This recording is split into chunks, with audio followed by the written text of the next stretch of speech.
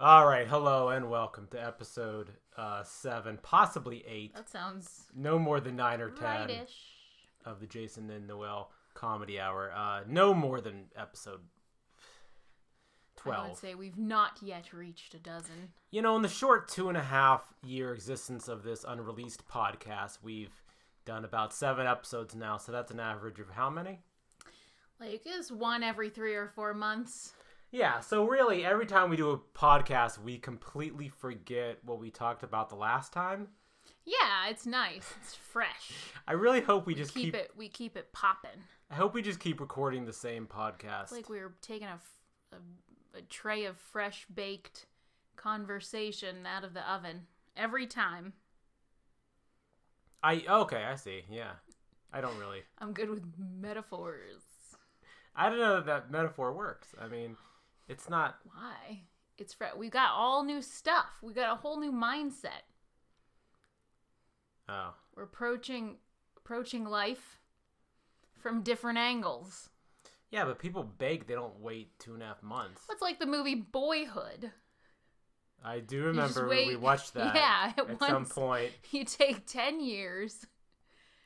Oh yeah, yeah. Yeah, and you get what you get is a really big picture look. Yeah. It's realistic. So yeah, we've recorded a podcast once. Twists and turns. And, you really see how we've changed. We're very different people. You don't even have facial hair anymore. That's true. I shaved, and the best thing about shaving your beard is when you shave your beard, the very last thing you shave off is the Hitler mustache, and you walk in to your wife working on her dissertation, and you say something to her, and you wait for her to look up at you with a Hitler mustache, and then you shave it off. I would say the best thing about writing a dissertation is that as well. It's the little things, right? Yeah. It's the little things that make you laugh. I would never go in public with a Hitler mustache. I would not recommend that is for the privacy of your own home, I think. Yeah, for sure. In fact, I would say don't even bring it out of the bathroom. Well, I had to come to where you were. You don't have to include your wife, is my point. No, I had to. Just for the privacy of your own. I only did that for your own mind. I only did that to see your face when you looked up at me and saw me with a Hitler mustache, and then I shaved. But what I should have done is I should have done like an old school '80s porn star mustache for like maybe 1 week. You've done that in the past. Have I? Mm-hmm. Yeah. I have no memory of this. You did it for when we were filming for the Akron Film Festival. Maybe. To be past you. I may have done that. Past you had some kind of porn star. Well, not you. The character in the past had some kind of porn star mustache. Because that was hip. Well, when you've lived as long as us, I guess you forget memories. Yeah. I have a birthday coming up. I'll be 37. Aging. Of course, by the time this podcast comes out, I'll be 30. A lady never reveals her age. You, sir, are no lady, I guess. Yeah. You know what? Why can't people just say their age? I don't get this shit. I think in a post Jennifer Aniston world, there's no shame anymore in being older. I did a show a while back, and the funny stuff. I was hosting, and the owner makes you ask the audience if anyone's celebrating a birthday. I hate doing this because it sets up the audience to think the show is about them. So you don't want the paying audience to think that the show is about them. No, I don't. The show is not. It's not like an interactive. I hate it. Whatever. That's you mean we can discuss that later. Yeah, you think it sets up the audience to think that they should interact with the comedian, which takes the show out. It really makes the show not what everybody else in the audience paid for. Right. I think that the job of the host at a comedy club is to introduce people to the idea of this is how comedy works. A comedian comes on stage and they tell jokes. Yeah. And if the headliner wants to do 45 minutes of crowd work, then that is their option, So, but the host shouldn't.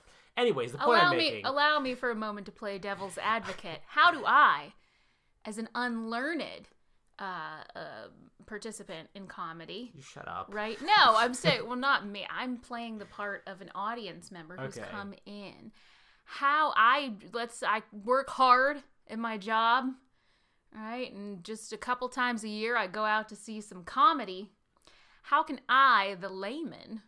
tell the difference, I think it's lay person. I'm sorry. We don't want to take any chances. How do I, the lay correct person? Well, my character was male, but how do I? Okay, if you weren't offended by me saying I had a Hitler mustache, how do I, the lay person? Yeah, if you're still hanging in, then you probably don't care. But how do I, the lay person, tell the difference between when I'm supposed to interact with the comedian as opposed to when I am not supposed to interact with the comedian? Question.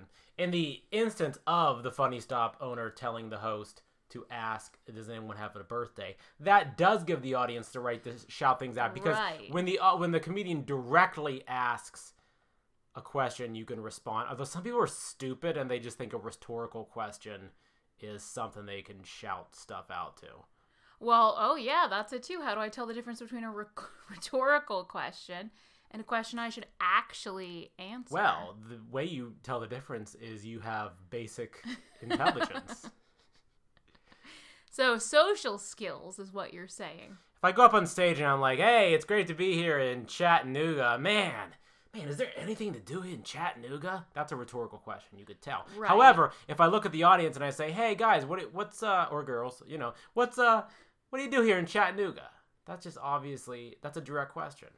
Right. I guess you just get better at it the more comedy you go see, though. Yeah, I guess, but not everybody. People don't care, really. Listen, here's the rules. Right. Here's what you can do if you're an audience at a comedy show. Okay? Mm-hmm. Laugh. Be silent. Clap your hands. Exit the building. Those are your 4 options. What about this? Laugh. Clap your hands. Be silent. Exit the building. What about this as a test? You ready? Yeah. Before I open my mouth at a comedy show as the audience member, before I do that, I think to myself, do the other 300 people in this audience, do they want to hear what I have to say? Yeah, it would be great if people thought that. But what if I'm really funny? It's still not you're not on stage. Okay. Cool. It's not you can go to an open mic if you want to. All right. That's a great idea. Yeah. Maybe that's where the compromise is. If somebody is talking too much, you can say to them, "Hey, you should go ahead and go to an open mic." I actually find that, first of all, the classic heckler is someone who yells at you that you suck and deliberately. Yeah. But those people don't exist. Usually, what we call a heckler is someone who they just respond as if you're having a conversation. They don't realize it's a show. What if this is their first comedy show? Oh, then you should definitely not say anything. You should be like, this is my first comedy show. I don't know how this works. I'm just going to sit back and relax. But you're used to interacting with people on a daily basis where they ask you questions and you answer. But So you just think... Okay, he's asked me a question. It would be rude not to give him my opinion. If that same person went to a play, would they do that? Maybe. I don't know. It's their first play. But in to be or not to be. Hold on, shout out B. This is different. Again, just playing devil's advocate here. Just advocating for the devil. But it's different because those people are playing a part. They're not sort of speaking directly to the audience. Whereas the comedian ostensibly speaking directly to you. That's a big word. It's a big word. Hey, I'm not writing a dissertation for no reason. If you don't know what ostensibly means and you're listening, we're not going to tell you. Just look it up. It's good for you. Yeah, you need to pause it and go click on the dictionary app on your phone, if you're driving. That's how I learned. Yeah. We don't dumb it down I'll here. Look it up. What's the name of our podcast? We keep it the Jason and Noel Comedy Hour. Yeah, we don't dumb it down for you dummies. What were we talking about? that sounds like we're discriminating against dummies, when in fact... Okay, well... I feel like we shouldn't. Anyways, the point I was making... Yeah. Was, I was hosting a while back at the Funny Stub, and I had to ask, does anyone have a birthday? And I just basically just like, ugh, can someone say yes? And I go, happy birthday, and just go to, like, my first joke. Was anybody here ever born? Were you born around this time? You having a birthday? Happy birthday. So I was at the mall. Well, what are you supposed to do if they say yes? That's the problem. Happy birthday. Yeah, exactly. You don't win a prize. You don't win a hat. That's nice. So you used to, no, right? You never Didn't they? did. I thought he was like throwing out. There was like a T-shirt cannon. I don't. There's something never like been a that. T-shirt cannon. Maybe I'm thinking of SeaWorld. Maybe you're thinking of SeaWorld. So I was like, birthday, and I put a lot of energy in it, like I just did just now. And and like I heard a guy say something. He was like, "Hey, back here." So I was like, "How old are you?" But like he was saying back here, and like he must have been pointing to his wife or something. Oh. So then when I said, "How old are you?" there was just complete silence because I asked a woman her age, and I the set just went right in the toilet. Well, and okay. I was pissed off because I just feel like it's their fault. Yeah, well, in that scenario, I'm gonna go ahead and say it's your fault because you shouldn't. If the comedian is on stage, then you shouldn't yell to somebody else. You can motion, but if you're not like paying attention to the comedian, just keep it closed. There's a show going on. You know what I mean? I mean, the root problem is you shouldn't. The good clubs don't. The good clubs don't make the host do that. Not that did I mention the name of this club? Yes, you did. The name of this club, great club. My home club. You can beep it out later. Listen, the owner of this club is not listening to this, and if he was listening to this, he would not know what ostensibly means. That's true. Those are all true things. So where were we? I don't know. Do you want to open the window for some? Are you hot? We might have a noise issue, but you can open the window. Give it a shot. All right. What if I? All right, we're gonna do this. What if I come out with comedy gold, and the neighbor decides to mow the lawn at that exact second? Let's be silent right now and see if we can hear a lawnmower. No, not yet. There's something though. What is that? I don't hear anything. I think you're hearing the wind. Okay, listen. Okay. Listening. Just say your fucking age. I'm sorry. I'm sick of this. You can't. Just say a number. No, just say your age. Who gives a shit? I'm gonna be 37. Great. To someone who's 27, I'm old. To someone who's 47, I'm young. It's just a stupid age. Well, yeah. I feel like we've reached that point as a society. But maybe I'm just looking at my narrow point of view. I have reached that point as a human being. You've reached it? So you don't care about age? I don't think so. I mean, yes and no. It's always a little bit jarring when you remember your own age. Once you reach 34, I think, and then you remember your own age, you're like, oh, shoot. I'm getting up there. Was 34? Yikes! Well, only because then you start thinking about all the things that you should have accomplished by now, but haven't. Yeah, that's the problem. And you never remember these things when you are accomplishing something. You only remember how old you are when you're like watching a Netflix documentary and eating chips. Like, oh crap! I forgot how old I was. And the documentary is about someone who did I'm something 42. great when they were younger. Like, yeah, this guy. The documentary's about Malala. I don't know who you're. What? The girl who's like bringing education to ladies. Malala robbed a bank at 26, and I'm 36. No, so did she rob a bank?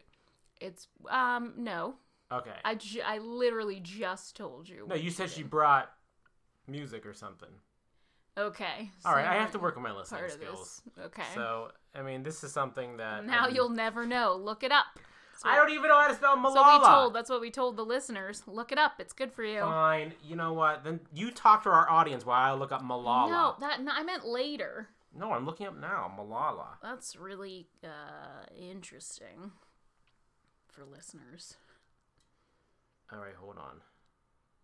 I got it. Okay, Malala, right here. Malala is Simba's father and Scar's older brother, and also the previous king of the Pride Lands. Malala taught Simba how past kings live in the stars, and would always be there to guide them in times of need. I added the word "we." I just made myself a past king in the star. Cool. Wait a minute. According to we're just jumping everywhere, right? We're on a new subject. Disney movies. Are we All already? right. I thought we were talking about age. Okay, Mufasa. This Wicca something, not Wikipedia. Like, I don't know, whatever this is, fandom wiki. It lists the names of Mufasa's parents, Ahadi and Uru. How do we know the name of Mufasa's parents? Maybe that was in the. Some kind of prequel. Oh, there could have been a prequel, I guess. One of the Young Mufasa? I don't count sequels as real Disney movies. I don't either. With the possible exception of The Rescuers Down Under. I don't think that was a prequel. That was a sequel. No, it was. I said sequel. Yeah. I meant everything. No prequels, no sequels. The story has been told. It would be great if they did a prequel to like Young Mufasa, but it's still James Earl Jones voicing 6-year-old Mufasa. So it looks young like Mufasa. Simba, but it's got the voice of Mufasa. Yeah. Yeah, that would be a great gag, but only for like a minute. Okay, so right. Where were we? What were we talking about? Age. Yeah. Okay. So age. Now, one of the problems with people, I think there's two things. One of them is you haven't met your own expectations of what you thought you should do at this age. That's one of the problems. And the other problem is we live in a culture or an era that really does not know how to contextualize death. Well, that's true. I think that second part has been true forever. I don't know about... People talk about that, where like Eastern cultures really seem to be more accepting of death. Well, religion has been on... Organized religion has so. been on the decline since the late 60s, and I think as people move away from religion, we don't know how to contextualize death. Well, I think that's true as a culture. I mean, if you are somebody who believes in the afterlife, then maybe it's a little bit easier. But maybe it's easier to age. Yeah. Some people really lean into their age. Do you remember what we teased the last episode? Oh, Japanese death poems? Did you move that book? I had it out. I did, because you've had it out for 3 weeks. That's because 3 weeks ago we recorded that podcast. So I went ahead and put that sucker away. That book was in the on place where deck. it goes. There's a reason I left that book out. And we can pull it out. Okay, great, pull it out. Great news. Okay. You know what? I'll get it. I'll Great grab news. It. You stay seated. We are an arm's length from the bookshelf. And so putting that book away, really not disruptive. I want to get rid of that book real bad. Tell the audience. Real bad. Well, first I have to explain. We haven't. This could actually be its own topic. Is that I am a little bit more of a minimalist, right? I'm on the Marie Kondo bandwagon. If it sparks joy, it stays. But if it does not, do I want to carry this with me through the rest of my life? And I'm finding that a lot of your things don't spark joy for me. Okay, your things don't spark joy for me. Right. Okay, that's clearly a joke. Oh, okay. I felt attacked. All right, I take it back. I felt attacked. You have a really hard time being the straight man in a joke. All right. I'm gonna. Okay, that's my. For the rest of this podcast. Cut this part out. No, I'm keeping it in. This is important that the audience shares in my journey. Okay. Well, anyway, we'll work on your personality later. I have a lot of things. For now, I just have to say I would say that that's probably the thing in this apartment. If I had to pick one thing of yours in this apartment that sparked the least amount of joy for me, it would definitely be, what's it called? This tiny book called The Field Guide of Bobbing Heads. It doesn't even say bobbleheads. It says the Bobbing Head Field Guide. We will return to Japanese death poems in a moment. Warman's Bobbing Head Field Guide. I bought this book for $1 at a little store called Ollie's. I'd rather have the dollar. Which is an off-brand. In fact, I will pay you $1 to get rid of it. So, for bobbleheads, are little figurines. Everybody knows what a bobblehead is. Do they, though? It's junk is what it is. No, it's... Stop. It is. It's okay, junk. So they're organized in this book by sport, baseball, And I don't want you to trade this for, I mean, if this book keeps you from buying bobbleheads, because you could just look at the pictures of the bobbleheads, then all right, then keep the book. Would you rather me have this Cleveland Browns 1960? That's actually a little funny. This is extremely rare. This is priced between $2,500 and $10,000. It's funny to look at. But no, I would rather you have the book than the bobbleheads. For some reason, basketball does not have many bobbleheads. Basketball just didn't catch on in the basketball world. Did not embrace bobbleheads. Where do bobbleheads come from? It's the dashboard Jesus, right? Is that the first bobblehead? The first ever? Okay. All right. We're all over the map today. We are, and it's great. You know, I just feel like we're really enriching our listener. This is a real Joycean stream of consciousness type. Yep. This is high. This is where the high literature of podcasts. It's modernist. Most collectors agree that the golden age of the bobbing head doll was from. Take a guess. Well, let's see. Those are from the 60s, so I'm gonna say. Wait, the golden age or the beginning? Golden age. Well, the golden age is probably the 60s then. Check out the big brains on Brett. Yeah. 60 to 72. The majority of these dolls were made out of paper mache. Japan, they were made in late 50s, early 60s. Blah, blah, blah. Sports had a big... Yeah. I'm just not... Look, okay. I don't want to... You don't like bobbleheads. I don't want to rain on anybody's parade. I don't want to yuck anybody's yum. If it brings you joy, and not you, because I live here, but if it brings one joy to collect bobbleheads, and they go in and they look at them every day, and they curate them, and they make little scenes, and they, reenact Super Bowl 20, like whatever you do with these bobbleheads... Same, and by the way, the Funko Pop, it's just a bobblehead that doesn't bobble. So, well, also, okay. I just want to say that there are a lot of really cheaply made bobbleheads out there, and often at the Indians game, sometimes you would get a free bobblehead. They were never good quality. There's always reproduction of real art. Yeah, I mean, but these older ones, like, take a look at these. I think the animation is fun. I like looking at, but that doesn't mean I want a bunch of bobbleheads. Here's the problem. If you are instead, right, if you collect and enjoy your collection, right, and you keep them dusted, and you rearrange them every day, and you use them to, decorate your apartment and whatever you do with them, then okay, great. That's cool for you. Go ahead and do it. All right. It's not something I'm not really a collector. That's fine. I'm not those things. Like I can look at especially now with the internet.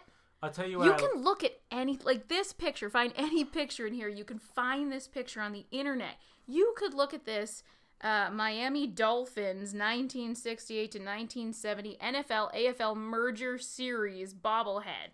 This bobbing head. On the internet, on your phone, in the middle of Bob Evans. Right, but what if you want to own it? Anytime you want to. Well, then why do you need the guide? Because the guide is for all the ones that I don't own, but I want to look at. Yeah, but I'm saying you could see those on the internet. So, I just think that for me, personally, as a personal choice, collecting it doesn't make a lot of sense. Takes up space, especially even if you enjoy collecting, there becomes a point at which you acquire so much that you can no longer enjoy what you have. Yeah. my dad has a lot of sports memorabilia and he has bobbleheads, and some of them could be gotten rid of. The good ones could be kept, and some of the other ones are, maybe not as good. Yeah. I just think that you should approach all of your things that way. Yeah, look. You try. Okay, this brings me joy, so I brought it into my home. Let's test it out as a part of my life, and if it doesn't work, out the door. Look, one day it goes. In the future, hopefully many decades from now, my dad will unfortunately pass away, and will he leave me all those bobbleheads? We're bringing it back around to death. We're bringing it back around to death. I'm comfortable with this conversation. All right. So Japanese death poems. Wait a minute. Yeah. Are you implying that you're gonna keep all the bobbleheads your father leaves you? Many. We're gonna go ahead and. If my dad is listening, we're gonna sell many. My dad. We'll bury them with him. My dad has been asking us when we're going to release our podcast. So he's listening to this. He's driving in the car right now. He's listening to us talk about what we're going to do with his bobbleheads when he dies many decades from now. This is something I've been thinking. This is something I've been thinking a lot about lately. Right. So I've been thinking about, not to be a bummer, but last year my grandpa passed away. Uh-huh. And so it was sort of the first time for my grandmother. His wife had passed away a couple of years earlier. And so this was the first time in my life that I've had to go into a house of somebody I loved and sort of choose, what do we keep? What do we get rid of? Yeah. You can't keep everybody's stuff, when they pass away. So obviously something that people have been dealing with for a long time, but for me, this was relatively new. And so I started thinking about this, and then I sort of just happened upon the idea of Swedish death cleaning, where you clean, keeping in mind. This is an idea of how some cultures are okay with death and some are less comfortable. But you look at your stuff and with thinking about, the fact that your family has to do something with this stuff when you die. So, I mean, I'm not, that's sort of the premise here is, do I really want to keep this? Is this going to be important enough to my life or useful enough to me that when my children have to clean this out, that it's worthwhile. Well, that's a bummer. I would say that's a project for when you're 80 to. Well, yeah, you don't. But I mean, you don't want to hit 80 and you've got 1,000 bobbing heads. Okay, I want to be clear that I don't ever need 1,000. Like, do we want to get, like when I die, who's gonna? Is it? My children are going to have to figure out what to do with. I'm looking around the room for the most ridiculous thing I can find. My children, but it's all the ridiculous things are yours. All my stuff is so great. All your stuff is so great. It's so great. Oh, those the pancakes that I made out of clay when we did clay. Do we want to keep, do I want my children to have to hold these pancakes in their hand and throw them in the garbage or whatever? Well, that's their problem. Good point. I mean, that's a them problem. Didn't you do enough for them? They don't exist yet. I'll be in heaven eating cake with Jesus. Well, they can figure out what to do with these. Speaking of stuff, one of the things I've always kind of wanted to do, and I sort of started it last year, but is I think it'd be really cool to make out of clay a little Christmas village. Yeah. And I made a little snowman last year out of clay. That's all I did. But trying to work my way up to making a building or something. But the question is, okay, so are you keeping this snowman? You had said that you had expressed that you weren't super happy with the way things turned out. With the snowman? Yeah. Let's take a look at it. Is that a good... So my question is, if you make something, and it's okay, but it's not something you want to include in said village, what do you do with it? Okay, so I made a little 1.5-inch clay snowman last year with the goal of one day having a little Christmas village. that I put out. I actually think this came out pretty well. I did too, but it hasn't been painted, but I gave him a scarf, a hat. I think this is a keeper. I think it's a keeper. Yeah. But the question is, if it weren't. Yeah, I get rid of it. If it's but where do you just gonna throw it in the garbage? You're gonna look in his little snowman eyes and just toss him right in the trash. So now you're anthropomorphizing. Yes, it's been a real problem for me as I go through my Marie Kondo phase. I just called you the name of my sister. I've always thought that. But you know what I like about Marie Kondo? Actually, she kind of anthropomorphizes stuff. Like first, she comes into the house. I watched this on Netflix. I read the book too, but she comes into the house and she like greets the house. That's the first thing she does, which I think is kind of nice. And then one of her deals is if you get rid of something, then you like first you have to touch everything, and then you like thank it. Oh, that's right. Thank it for its service. So when I bought a new car at the end of 2019, and I got rid of my old car, I thanked it for its service. So and it made me feel better. So if I sculpt a bad-looking snowman out of clay and it just is not presentable, was it service that it taught me? Yes, that's the thing. Make it better. Thank you for teaching me how to what I don't want to do. Your reject, like it's. Thank you for your service. Bobbing head field guy, for giving me the great gift of annoying my wife with your tiny, tiny presents. You are such a small book. They picked the 3 bobbing heads they put on the cover of the book. Terrible picks. The Steelers. Yeah, that's an amazing. That's amazing. That's the best team. It's an amazing bobbing. In fact, I tell you what, if you want to order a bobblehead, I sign off on that one. Listen, if you want a Steelers, look, one day I'm going to have some sports memorabilia in our basement. I've already started amassing Steelers stuff. There's a Steelers clock hanging in our kitchen. Yeah. It is not functional. But it looks great. Anyways. That reminds me of death since the Steelers are on, murdered your team constantly. The career of Ben Roethlisberger has reminded me that we were going to talk about death. Bad timing for me saying that, but... Look, over the years, we've lost a lot of games of the Steelers, and... Just not the last one. And I like to live in the present. Yeah. I like to live... You didn't like to live in the present at the beginning of last season. Well, look, I pick and choose. Let me ask you this question. Yeah. In response to your insistence that you like to live in the present. I don't like to live in the present. I like to live in the past. Have the Browns ever won a Super Bowl? The Browns have won 4 NFL championships. Super Bowls? Oh, when were those?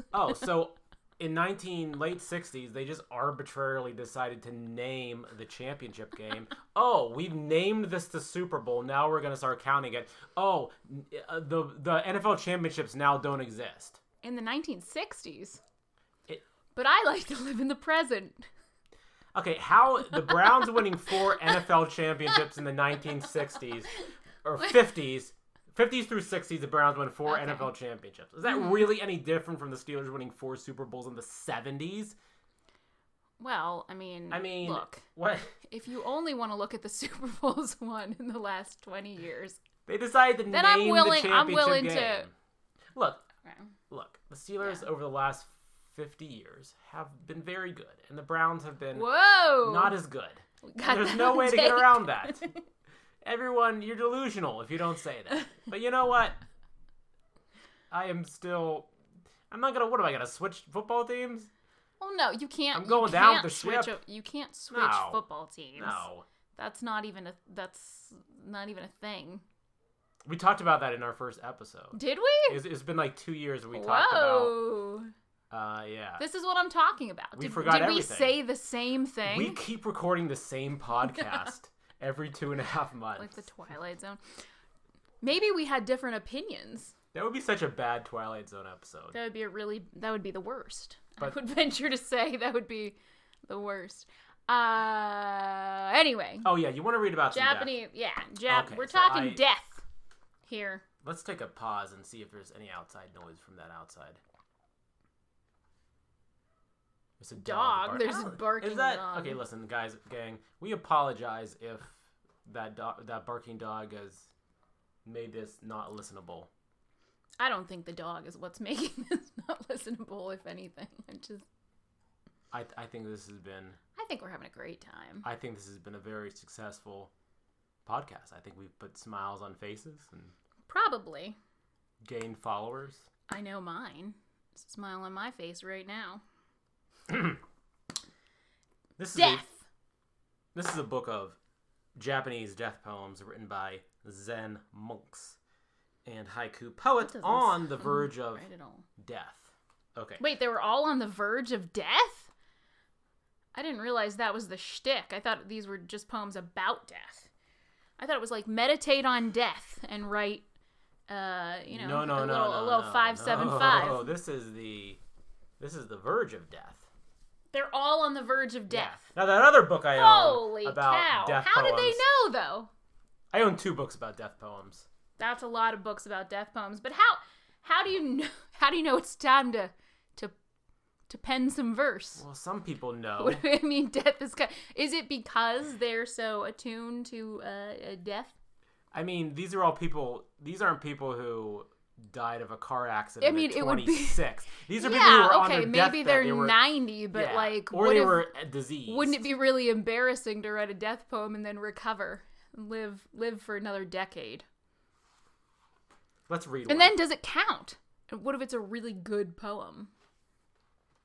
I mean, you could just write a good poem. I don't know that I trust. What's the criteria here? How close you are to death?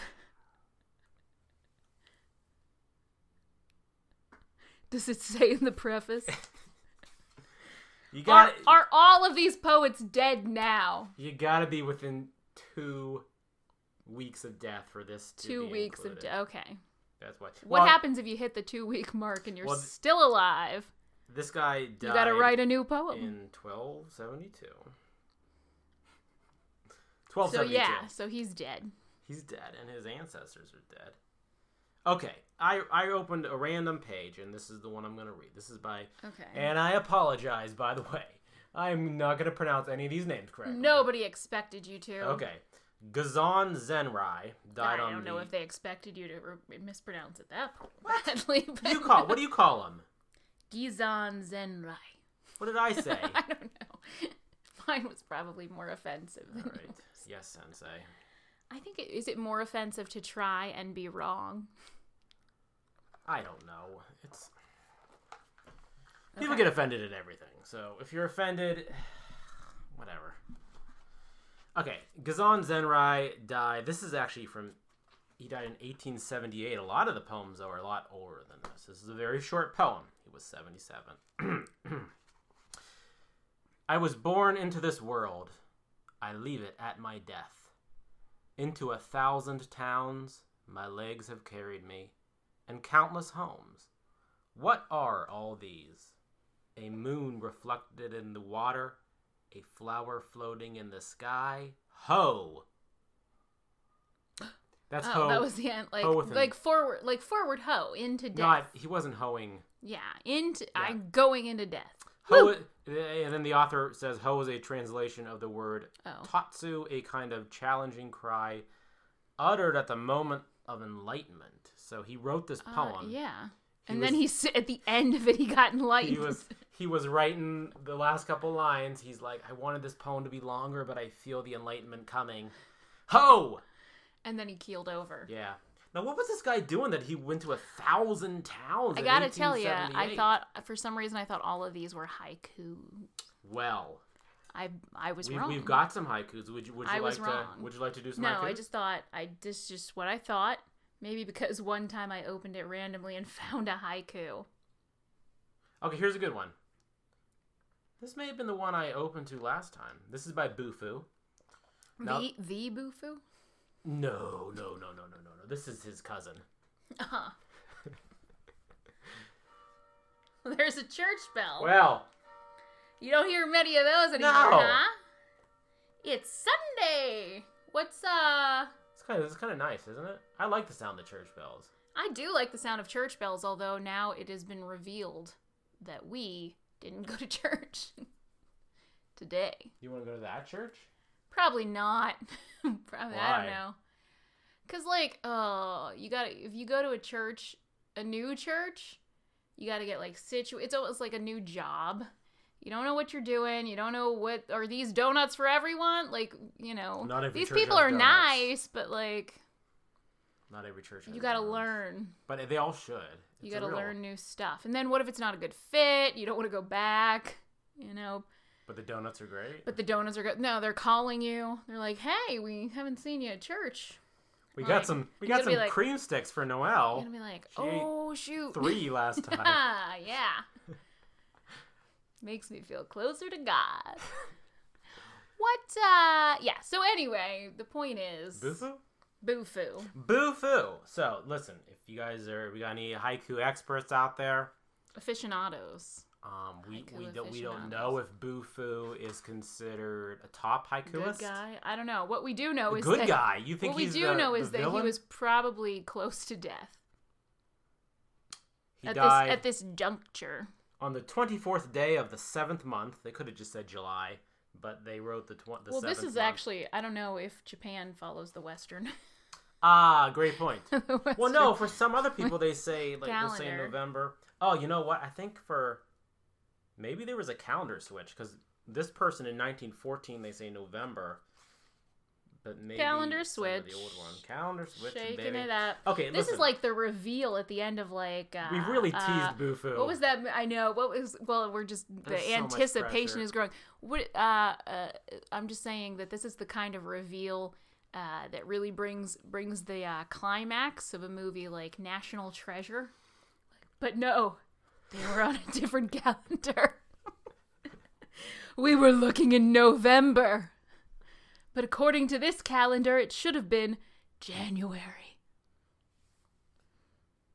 And then you find the treasure. And the treasure was in your heart the whole time. And it was this Boo-foo poem. Go. This is haiku from the year 1792 by Boo-foo on his deathbed. Oh, I don't care where autumn clouds are drifting to. Whoa. I like that. I thought... Well, after the pause, that was a real twist. It's a plot twist. Yeah, I like that. Oh, that's it? It's a haiku. Right. I thought you were pausing for dramatic effect. Oh, the 7th month then was autumn. Yeah, it would be. I like that better. I think be. The ancient Japanese were onto something. I'm still gonna go ahead and go with the old Gregorian calendar or what have you, but it's hard to change. Here is at this Chiri. point in my life. Chiri also died in the 7th month. First crop. Did he know Boo-foo? Well, Chiri died in 1716, and So Boo-foo died in 1792. So, ooh. No. So you're saying maybe? Well, I mean, he could have been a Chiri. Could have been a young Boo-foo could have been a young lad. Boy. Oh, Boo-foo could have been a young Boo-foo. Could have been a young boy. Yeah, could have been inspired by this rose petals Japanese death poem. For I don't know what life was like. Thinking. This guy. I too am gonna write a poem on my deathbed. I don't really know what Japan was like in the 1700s. But maybe I'm now interested. Any good? Still feudal? I don't know. Was it any good? I don't know. Maybe we should watch some Kurosawa movies. I feel like it still had an emperor. Rashomon. You ever watch Rashomon? We're really revealing our the holes in our understanding of history. That's true. Okay. So Chiri wrote, "First crops, my pillow fluffed up high. I gulp down rice and tea." Whoa, Chiri was a bit of a what's the word I'm looking for? The people who like earthly pleasures. Yeah, he's gulping though. He was into it. He was gulping. He's basically saying... He was just laying on the first crops, the fluffy crops. Gulping down some tea and rice. He was like, I really, actually, that poem resonated with me. Do you and wanna, on his deathbed. Do you want to flip through this book and read a few? I mean, I feel like, to be honest, you have a nicer voice than me. I feel like I have a lovely voice. Thank you. A high-pitched, childlike voice. A lovely, high-pitched, childlike voice, I would say. You're in the introduction, so you're going to want to go to a different part of the book. There's poems in here. And, hello. I mean, whatever grabs you. Okay. Take a moment. No, I got it. I'm doing this. I'm just grabbing the first thing I see. We're going stream of consciousness here. Okay. This is Senkai. He died on the 29th day of the 7th month. It'd be great if you just read Bufu.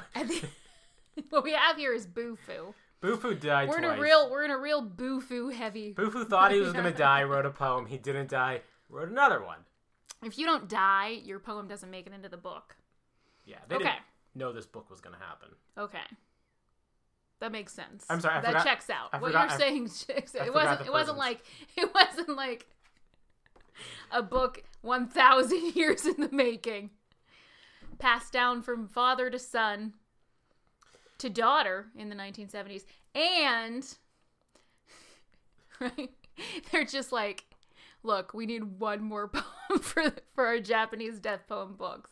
So the second you die, this book is concluded. Okay. Well, it could be, years from now, they do a compilation of great podcast moments, and we're in it. That makes sense. Yeah, but it would be as if somebody were collecting them now. Yeah. Just out there on the internet searching for the podcast moments that are going to make it into their 1,000-year project. Okay. This is from 2021, the Jason and Noel comedy horror. Okay. Okay. Interesting. Here we go. You ready? Okay. He was 71. That feels young. What year? 1775. Ah, boy. He just missed the Declaration of Independence. Which I'm sure would have made a big difference for him. It feels young. For Asian cultures? I mean, people always live long. Well, yeah, I mean, like, yes, people have always lived until, 70 or more, but, I just feel like, why, was there some kind of, did he know it was coming, Did he have a disease of some kind? Could have. I mean, people die in different ways. I mean, I guess everybody who would have written this poem, nobody wrote a poem, and then they were, killed. I am driving at high speed. I should really pump the brakes. Yeah, exactly. This cookie looks to be too old. Is mold bad? I thought you were going to go with a poisoning. This apple is too shiny. A witch gave it to me. My wife is getting that look. A knife, I see. I shouldn't have done the Hitler mustache. Okay, Senkai knew it was coming, I guess. So he's an elderly, but still probably pretty flexible Japanese fella. I'm assuming these are all men. Oh! Is it a woman? Hold on, It's a woman, isn't it? No, but the first sentence I saw when I looked down from taking a stand was Senchojo was a woman. So the person before this poem was a woman. I mean, that one's probably not as good. Maybe we should check it out. That was a joke. Maybe we should check it out. In the audience. Oh. I like women. Ooh, I don't know how to pronounce that word. Okay. Okay, explain this to me. So in this book, they have the Japanese translation, or the Japanese, and then they have the English translation next to it. Yeah. Clearly, I can't read the Japanese. Sure. But the word that has been translated, I can't read that either. I have no idea what this word is. It looks like Deutsche. Deutsche. Does the next thing say? Do they say? Is a The flower? It's got to be a flower. The flowering season of the Deutsche. Yeah. It's a flower. Okay. Spell it for me, and I'll look it up while you... You look it up. Well, this is not the poem I'm going to read. I didn't want to look it up anyway. Deutzia. Okay.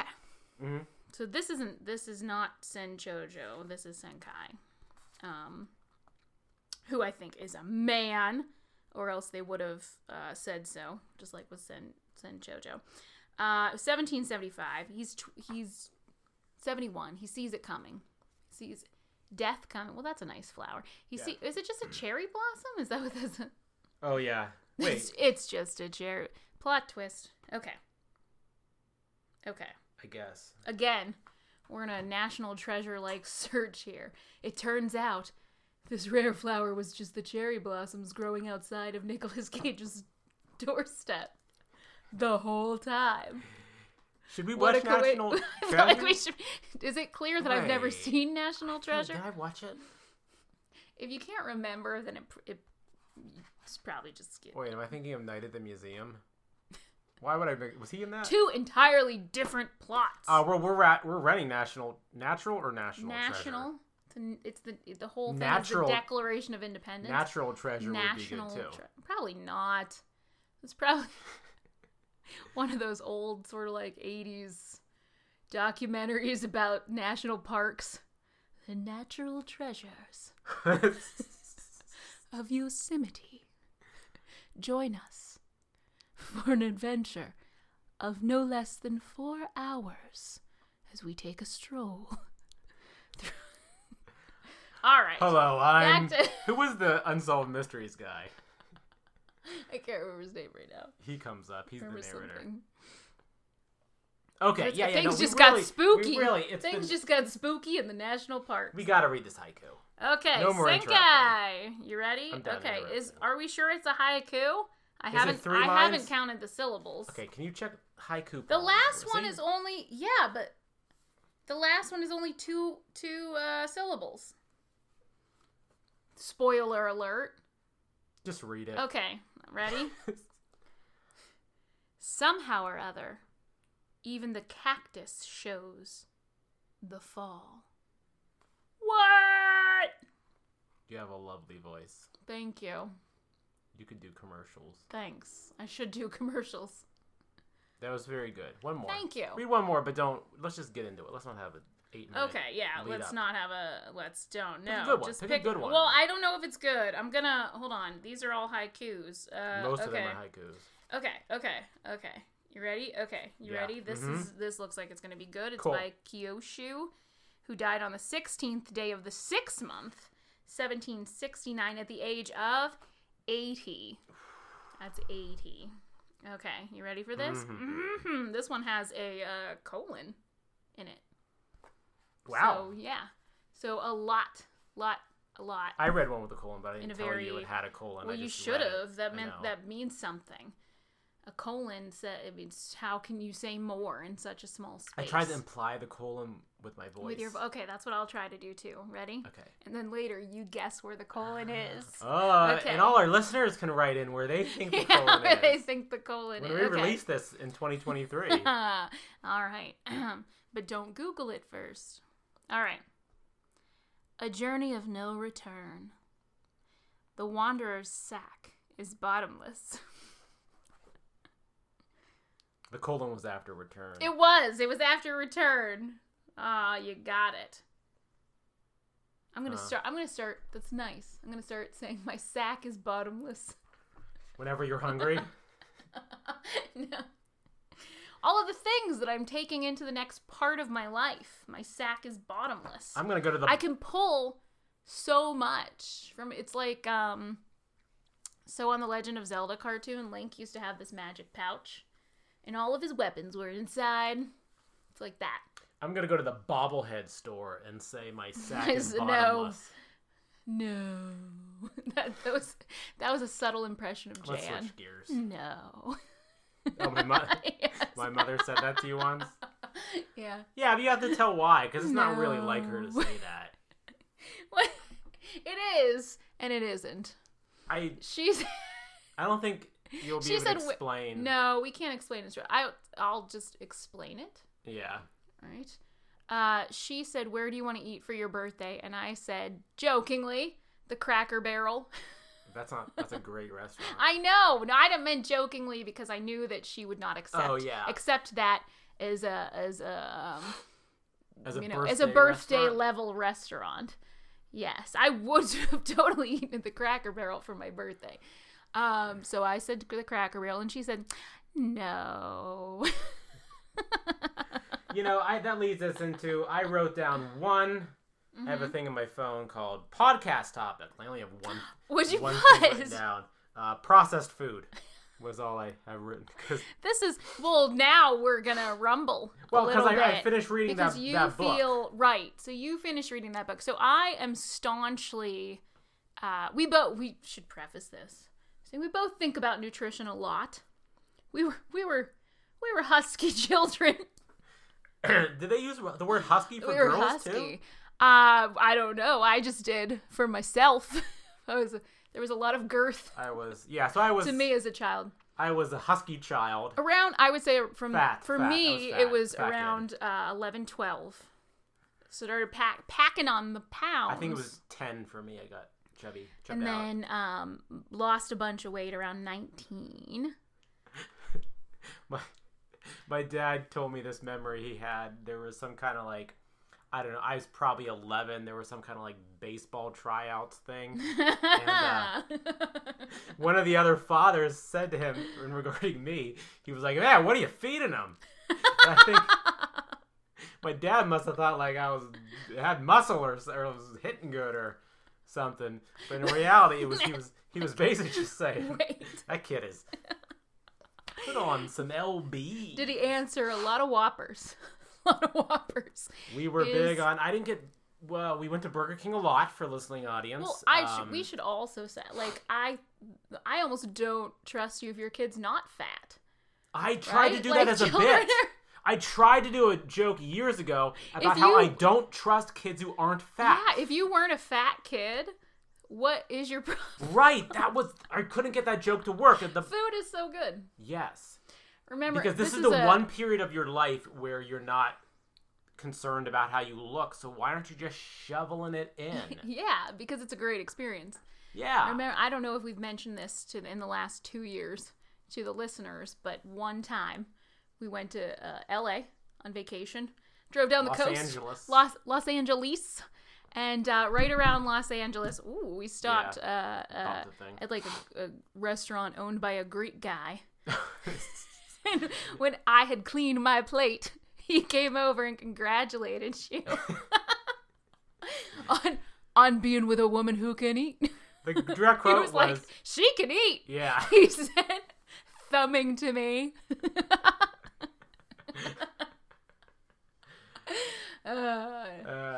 So food is so good. So, but I thought you were gonna bring up the breakfast place we ate at in LA 2 days in a row. We have a lot of great memories of eating. What was it called? In LA? Yeah. Oh, the pantry. Yeah, there's a place called the Pantry. The Pantry. There's a line outside, and that's okay, because it is worth it. Well, I hope it's still open. Good. I don't know. Yeah. Let's hope it, yeah. Anyways. We won't look at it. Processed food. We feel differently about processed food, you and I think. I don't know. Okay, so I read a book called Salt, Sugar, Fat that I bought 8 years ago. I'm trying to read books that I bought and haven't read. So I bought this book 8 years ago, 9 years ago, whenever, called Salt, Sugar, Fat. So it was probably written in the early 2010s. This was all news at the time. All right, I'm really bad at summarizing books. Well, I'll try. Okay. Well, do you want me to time you? Okay. To give you the... I'll time you. And it will either get you there quickly or it will create a lot of pressure. Basically, the book is hey, all these companies put a lot of stuff in food. Right. And they do it so it tastes good and it stays on the shelf longer. Love it. All good But things. it might be making us fat. Well, obviously, And it's making us fat. there's nothing we can do about it except just resisting it ourselves. But the question is, why is it making us fat, right? I think that obviously the addictiveness of it. Yeah. So like they put inside. One day somebody came along and was like, "Hey, is that cocaine in the Coke? You can't do that." And they were like, "Okay, caffeine it is," because they just turned to a different drug. If that came back. Cocaine and Coke? Yeah. Well, yeah. All right, so let's. If you're gonna do Coke, right, so that's probably the most pleasant way to do it. Kraft of Kraft cheese. So yeah. Right. So Old Man Kraft, the first one. Right. I don't remember his first name. There was a Kraft dynasty. Pick an old person. Makes sense to me. Pick an old. They make good cheese. I'm under the gun. Julius. Okay. Julius. It probably wasn't. I didn't mean ancient Rome. How old are we going? I was looking for like Archibald. Well, then why didn't you just say it? George is a safe bet, right? Well, there's always been Georges. Yeah, George Kraft. Is that somebody? Is that a name? I don't know. Okay. It Let's just go with doesn't Archibald. matter. Okay. Old Man Kraft. He's a young, up-and-comer. You just said Old Man Kraft. No, young. Old Man Young. Young Old Man Kraft. Okay. He's a young... I want you guys to imagine this in sepia. Up-and-coming cheese mogul. Oh, no, not a mogul yet. He's a cheese dude. Just a man with a cow and a dream. He's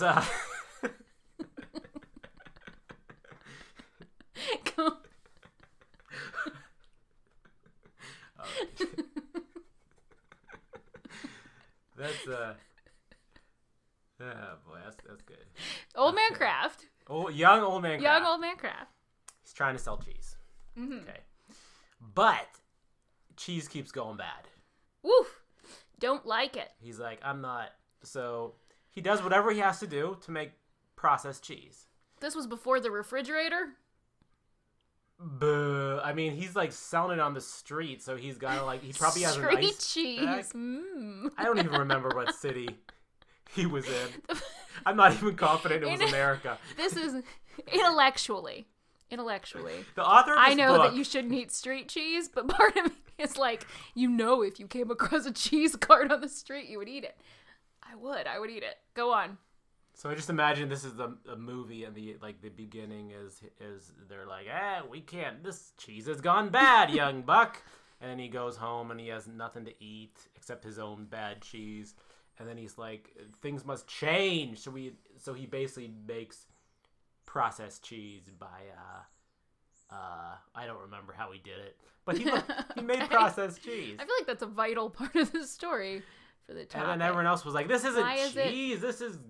It's not. Garbage. To be fair, Kraft American cheese is gross, and I think fall on different sides of the debate on this one.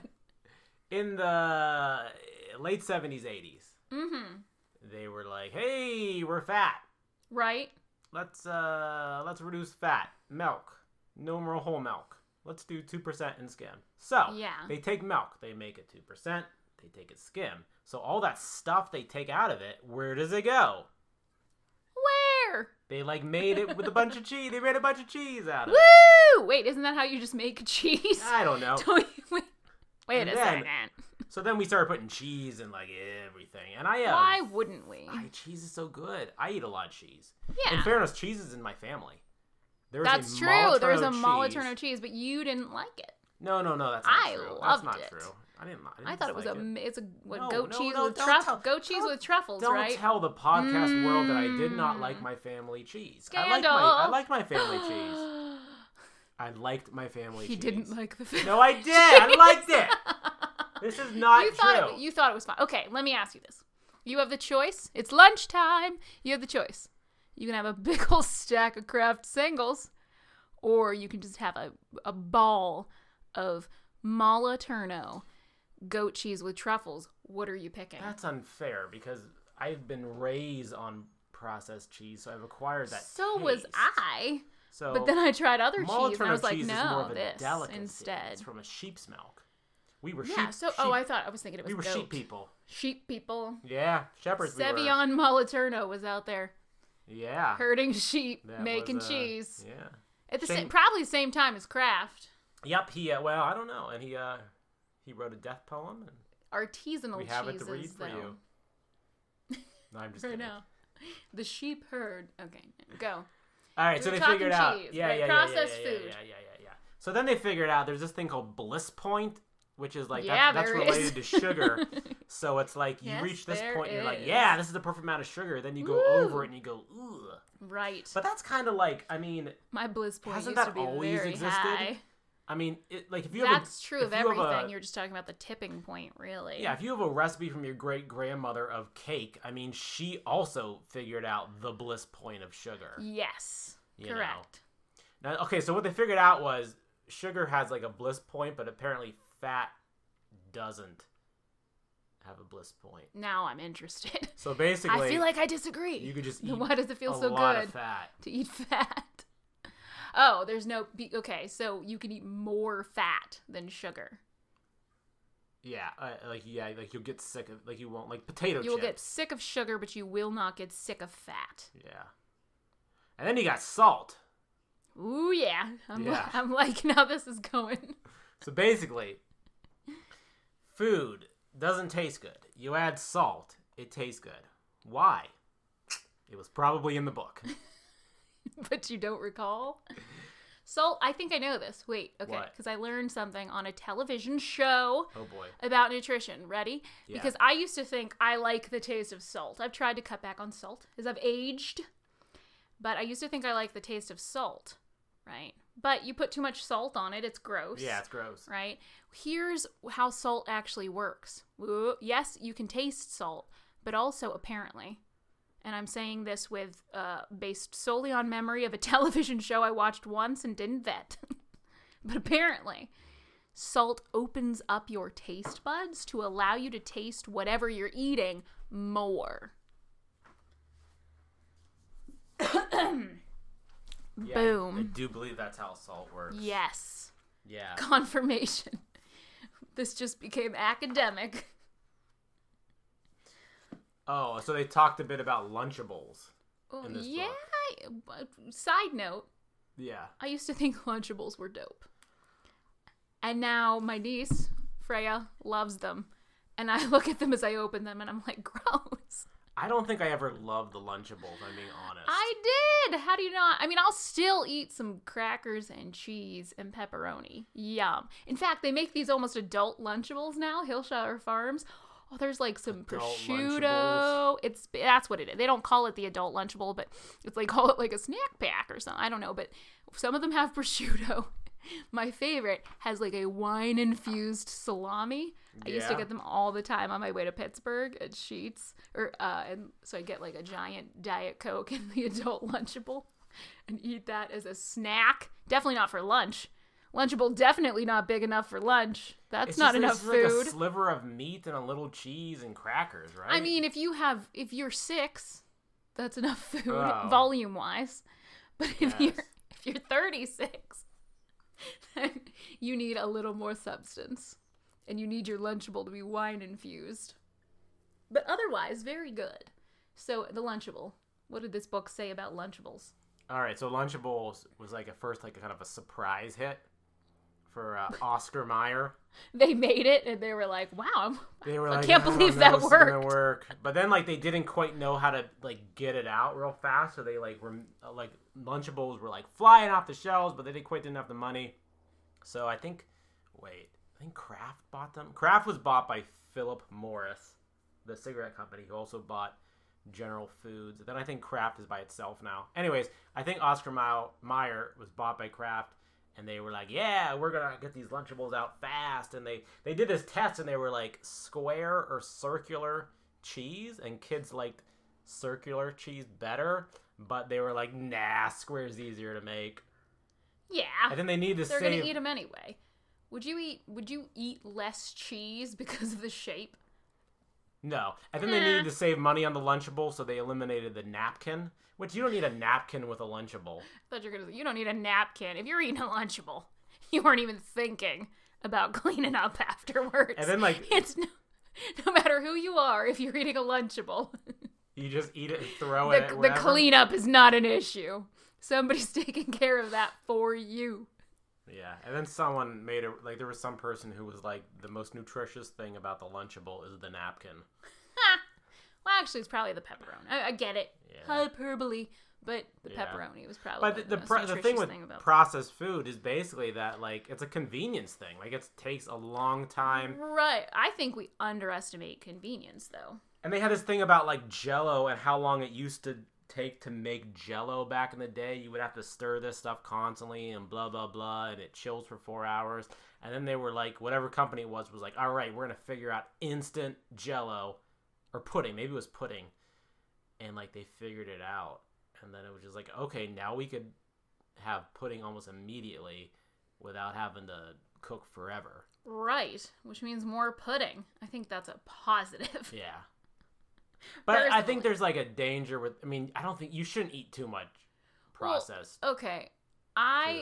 It should be just for convenience. I agree with you on the surface that you shouldn't eat too much processed food, but only because I don't think there's anything inherently bad with processed food. There's no evidence that there is anything inherent. And what are we even talking about when we're talking about processed? It goes through a process of what? Well, I think you're talking about just like you buy something in a box and then you look at the ingredients and you're like, what is benzonite? Right, but just because you can't pronounce it or you don't know what it doesn't mean it's bad for you. I think that is a real mistake that in people's thinking. That, I mean, there's things that, I mean, a lot of people don't know what the chemical name for table salt is. That doesn't mean that it's bad for you. Right. Sodium chloride. Yeah, you do. But a lot of people don't. Right? Or what Penn and Teller had that show where they went around and got people to sign a petition that basically outlawed water because they gave it the H2 dihydrogen oxide. That'd be what it is, right? Funny. They called it by. So, just because you are not educated about that specific thing doesn't mean it's bad for you. Doesn't mean it's good for you, no. Right? But I do think that on the whole, if you want to avoid processed food, that makes sense because processed food a lot of it processes out the nutrition and puts sugar in. So like white bread is more processed than wheat bread. But what is that process? They take out the whole grain and they add more sugar. Okay. Well, and again, sugar isn't necessarily bad for you if you're having it in the right amount. Well, actually, one of the things they talked about was how, like, it was like the recommended or, like, what you should have is so many teaspoons. And it's like, it'd be like a can of Coke has, like, I forget what it was. Like more than you needed in a single day. Right. Sugar or Capri Sun. And then, like...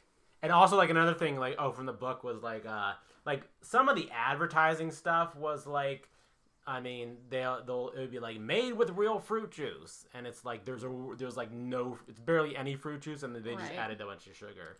So people back in the day, and probably even still today, like, think that things are, like, good for them because it has fruit juice or it's made with vegetables, but it just has a lot of added sugar. What else? Like, what this sort of... So, yeah, a lot of processed food, the process is bad, but a lot of the process, that doesn't mean that every process that preserves food, for example, is bad. In fact, preservatives are a good thing because it allows healthy food to get to people who otherwise would not have had access to that food. I think you're getting stuck on the book wasn't talking a lot about the process nature of that. I mean... Mostly the book was saying, like, we're using too much salt, sugar, and fat. Well, that's especially what we're in talking companies. We're consuming too much salt, sugar, and fat. But the language that people are using leads to this mindset of, like, somehow something becomes unnatural and therefore bad for you. And, I mean, we've heard a lot of scientists use the analogy that, it's natural hemlock. Yeah, that's natural. I get it. I mean, even if you drink too much water, it's bad for you. I get it. So you just got to be a little more educated. So it leads to this mindset where, like, okay, I won't name any names, but I was once talking to somebody and I was drinking a Diet Coke, a caffeine-free Diet Coke, which is just colored water with a little salt mixed in. That's it. It tastes delicious. And I love it. And you can pry it from my cold, dead hands. But I was drinking a cold, delicious, caffeine-free Diet Coke. And this person told me I had to stop drinking it because that stuff is really bad for you. And they said this in between drinking a regular Coke. I was doing a comedian who I won't mention their name. I was on the road and they were like, hey, that Diet Coke's bad for you. And it's like, it's like you smoke pot every day. Like you forget simple things. Yeah. And you're fatter than me. So there's a real miseducation. That makes me think of the old Kevin James joke about getting weight loss advice from people fatter than you. Like, yeah, you can apply that to everything in life. Yeah. You got to look at the person giving the advice and say, do I want to live the life this person is living? Unless they're saying, trust me, I made that mistake. Don't be like me. Oh, there was this one company that did this thing where their advertisement, I think this was in the 80s, and they were like, studies show, and they funded the study. And they were like, oh god, what was it? It was like kids who eat is it breakfast cereal? Yeah, eat the sugary cereal for breakfast. Oh, frosted mini wheats. If you eat frosted mini wheats for breakfast, you're whatever % more alert at school. And it turns out it was like you're 20% more alert eating frosted mini wheats as opposed to nothing breakfast at all. They're still hawking that line. Are they? Yeah, I saw it recently. Wasn't a great. It's fine. Listen, I'm a Honey Bunches I find of Oats, it man. to be fine. I meant the cereal. What? I meant the taste of the cereal. I'm not a big. I'm talking about the taste. I find. Well, I mean, Honey Bunches of Oats is good. I like additional bunches though. I find having educated myself, I think of cereal as a dessert though. Yeah, it is. It is a dessert. Yeah. And you may have it for dessert. A famous comedian who I don't know if we're allowed to like anymore had a joke about cake for breakfast. Oh, that's sad. Are you allowed to appreciate a Bill Cosby joke? You say no. Did we talk about this? No, I said yes. Did you say this I on said a it's previous... hard. I said that it will have an impact because you always have to. That always follows. You can't talk about cake for breakfast anymore. Now it's like a up and down moment. It's funny. Oh wait, he raped a bunch of people. Yeah. And now my heart is broken all over again. You could still like the aspiring comedian could still learn from there. You can look at it technically. I mean, I'm just saying it's always comedy. It's always going to be shaded that way, which is what I mean. It's so heartbreaking about it. That and the rape. Look, I'm not saying I'm the real victim here. Yeah, you not being able to appreciate. I'm just saying that there are a lot of victims. They still show the Cosby Show on cable. Well, other people worked on that. There's a big debate about that, right? There's so much work that was put into that show by other people. Why should their work be taken away? Right, yeah. You know, I mean, Felicia Rashad didn't rape anybody that we know of. So why does, she spent a decade or so on that show. Or Kevin Spacey movies. Yeah. I'm still going to watch Glengarry Glen Ross. He wasn't even the best character in that. Be like, I'm still going to watch Seven. On repeat. Think about sinning. Yeah. Absolutely. Yeah. But it's harder when it's just that one person. Like Cosby was on stage alone. I'm not saying other people didn't put effort into that act, but he was up there alone. So it's really, it's still, I don't think, you're going to be sad. You're going to be just a little bit sad every time you listen to my brother Russell, whom I slept with, So. We should land this plane. Bring it in. Is it time for lunch? It's been.